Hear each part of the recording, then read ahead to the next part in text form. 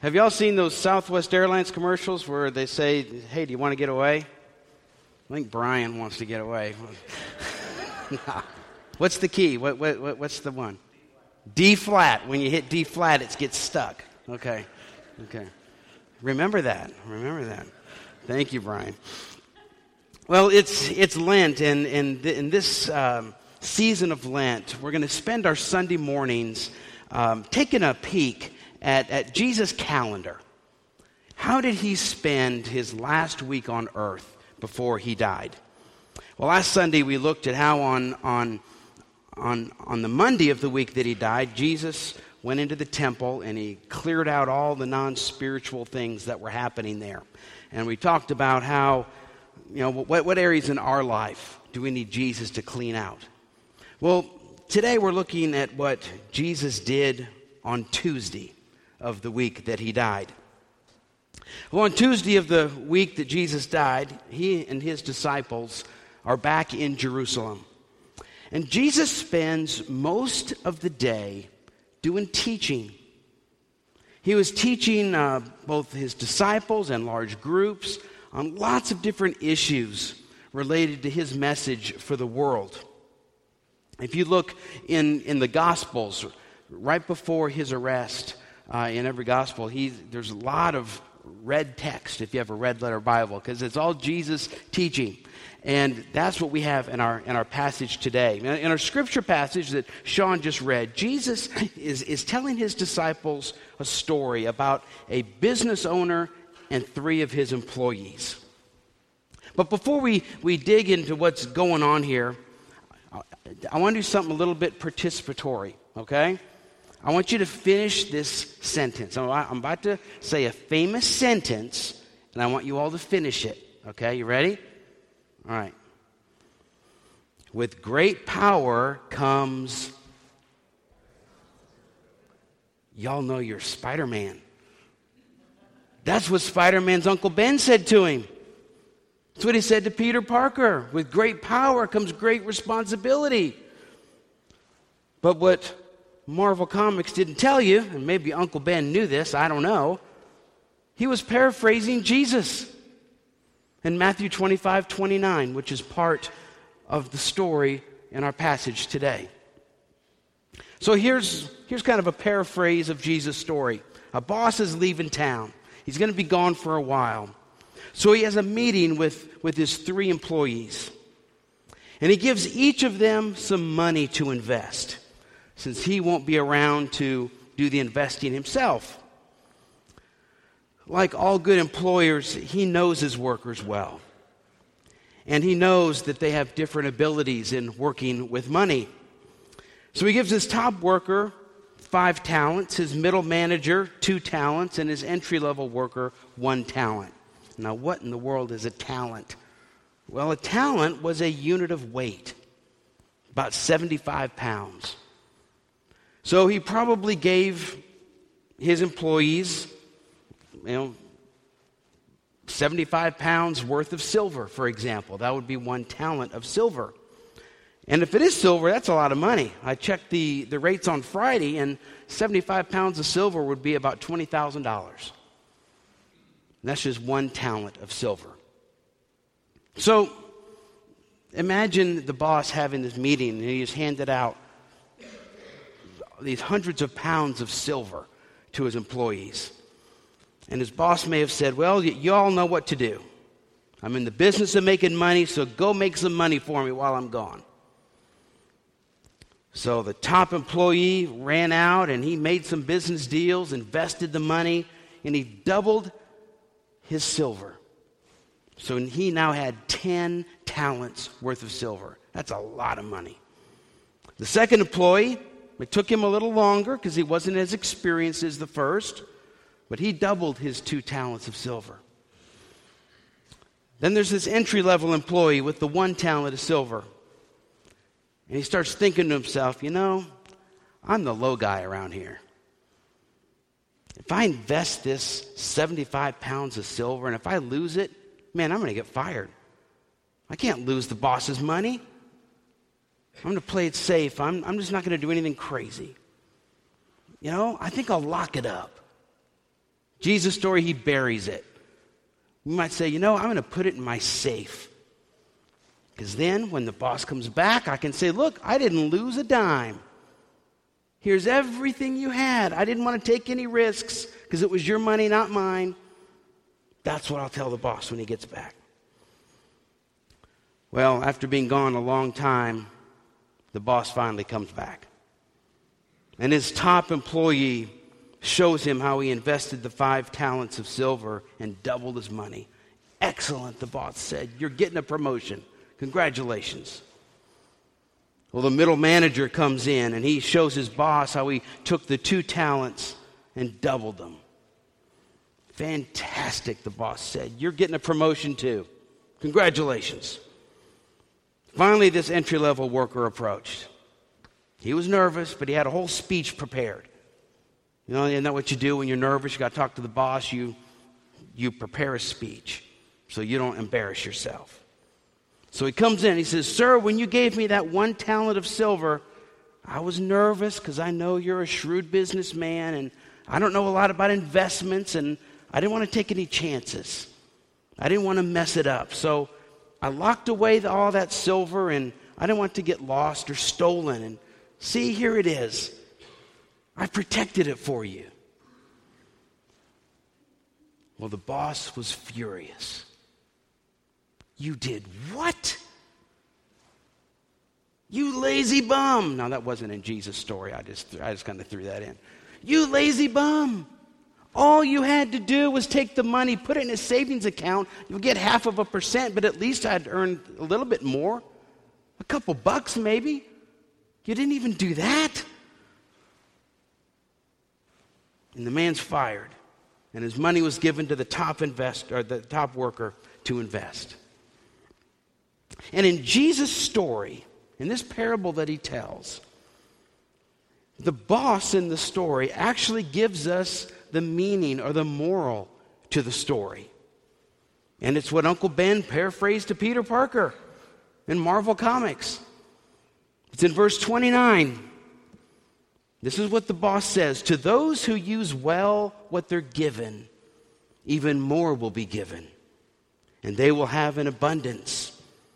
But from those who are unfaithful, even what little they have will be taken away. See, I think it's significant that Jesus waited to tell this story until shortly before he was crucified.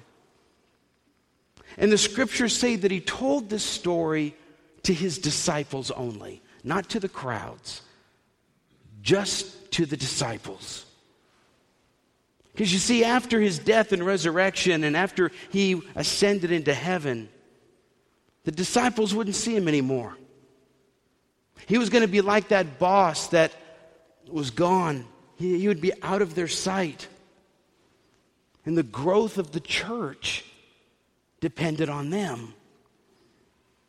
They were going to be left in the world to represent Jesus to others and to carry on his work.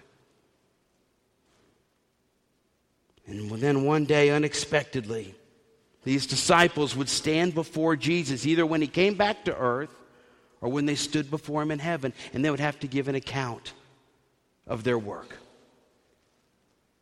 And see, just as the boss in Jesus' story knew his workers well, and just as he entrusted them with different amounts of money to invest, Jesus knew his disciples well.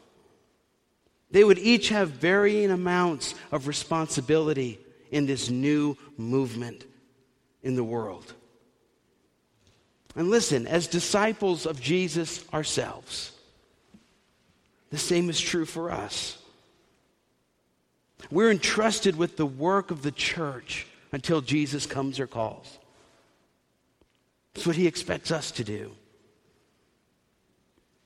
That word talent that we know as our skills and our gifts, now that word actually comes from the same word talent that we see in this parable of Jesus.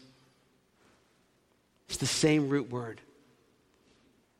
So if you think of the word talent in this story, when it comes to our gifts, our talents, it changes the way that we look at this parable of Jesus, doesn't it? It may not be money that we invest for God, but we invest our gifts, our talents, our skills that God has given us. See, it doesn't matter what role you have here in this church. As long as you do what God has called you to do in a way that furthers the work of Christ in the world is all that matters. All that matters is that you serve your master, Jesus, with 100% of everything that you have. So think about your life. Think about the things that you do. The things that you can do well, not on your own, but the way that God has gifted you. How are you using those in the world? I mean, it doesn't matter if you're the chairperson or the church council, if you're a Sunday school teacher or the person who sharpens the pencils in the pews. You know, those don't sharpen themselves, by the way. Are you giving all that you have, regardless of your service in the church? Maybe God has given you a gift. Maybe you're good at doing something,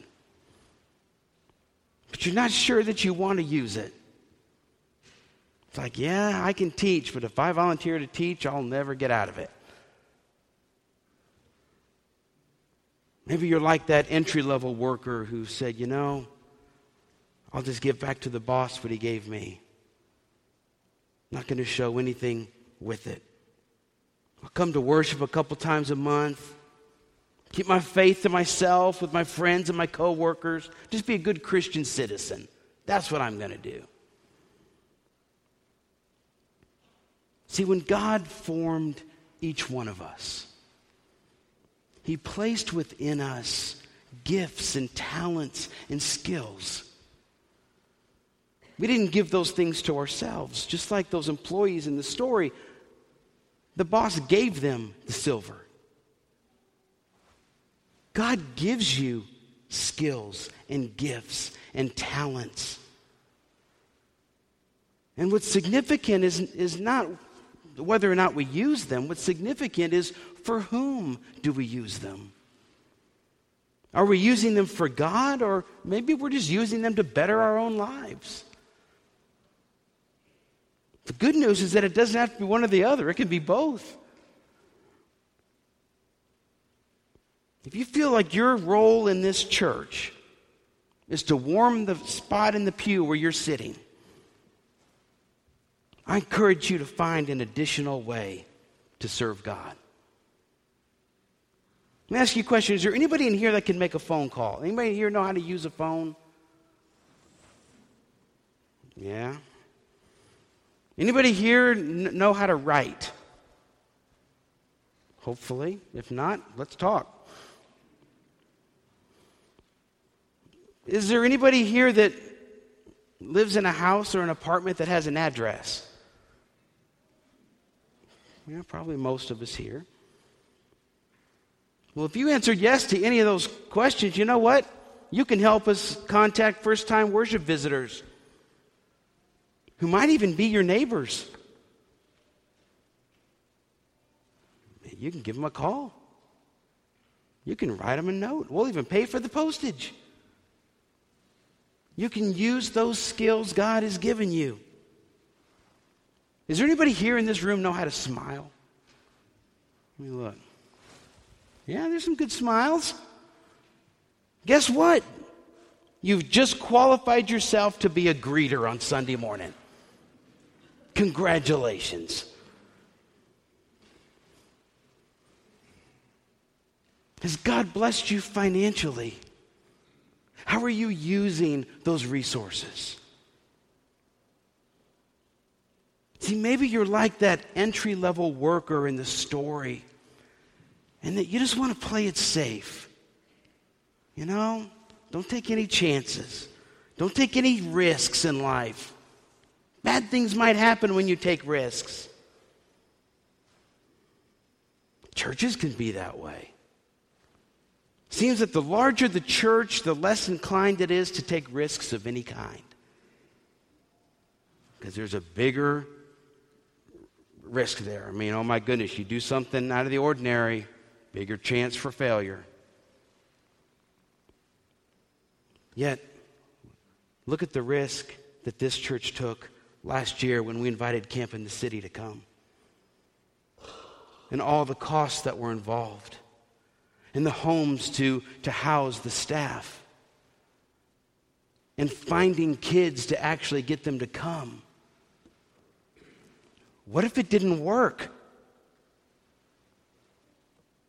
Yet we stepped out in faith and look how God blessed it. The older I get, the more I realize that life is too short not to take risks for God. Notice that the two workers in this story that Jesus told, the ones that had the most to lose are the ones that took the biggest calculated risks. If the earliest Christians, the first generation, the disciples left on earth after Jesus ascended to heaven, if they played it safe, the chances are pretty high that the Christian movement wouldn't have lasted very long. And none of us would be here. If the founder of Methodism, John Wesley, didn't take risks, there probably wouldn't have been a people called Methodist all around the world. Why are we afraid to take risks for God? Maybe it's the culture we live in. Play it safe. Maybe it's what we hear at work. You know, companies have a risk management department, but there's no such department in the kingdom of God. In the kingdom of God, we operate by faith in Jesus Christ to guide us. In the kingdom of God, we operate by each person using the gifts, skills, and talents that God has given them to ensure that we're being faithful as a church. Each person using his or her gifts, not in their own strength, not in their own power, not in their own abilities, but through the Holy Spirit. When we do that, we're making sure that we continue to be a movement in the world. Not just another organized religion, but a movement. See, it's this combination that makes it possible for us to take risks in the name of Jesus. Not for our purposes, but for His. Because He's worth it. See, one of Jesus' final teachings to His followers before He died is about them using the gifts God has given them to further the mission of Jesus in the world. And it's the same message for us today. God has given you gifts and talents and skills to achieve His purposes right here in Central Kentucky. Right here in this church. And I pray that you'll use them well. Because Jesus is counting on us. Just as the boss in that story was counting on his employees. God's counting on us. And by the power of His Holy Spirit, we'll be faithful. Let's pray.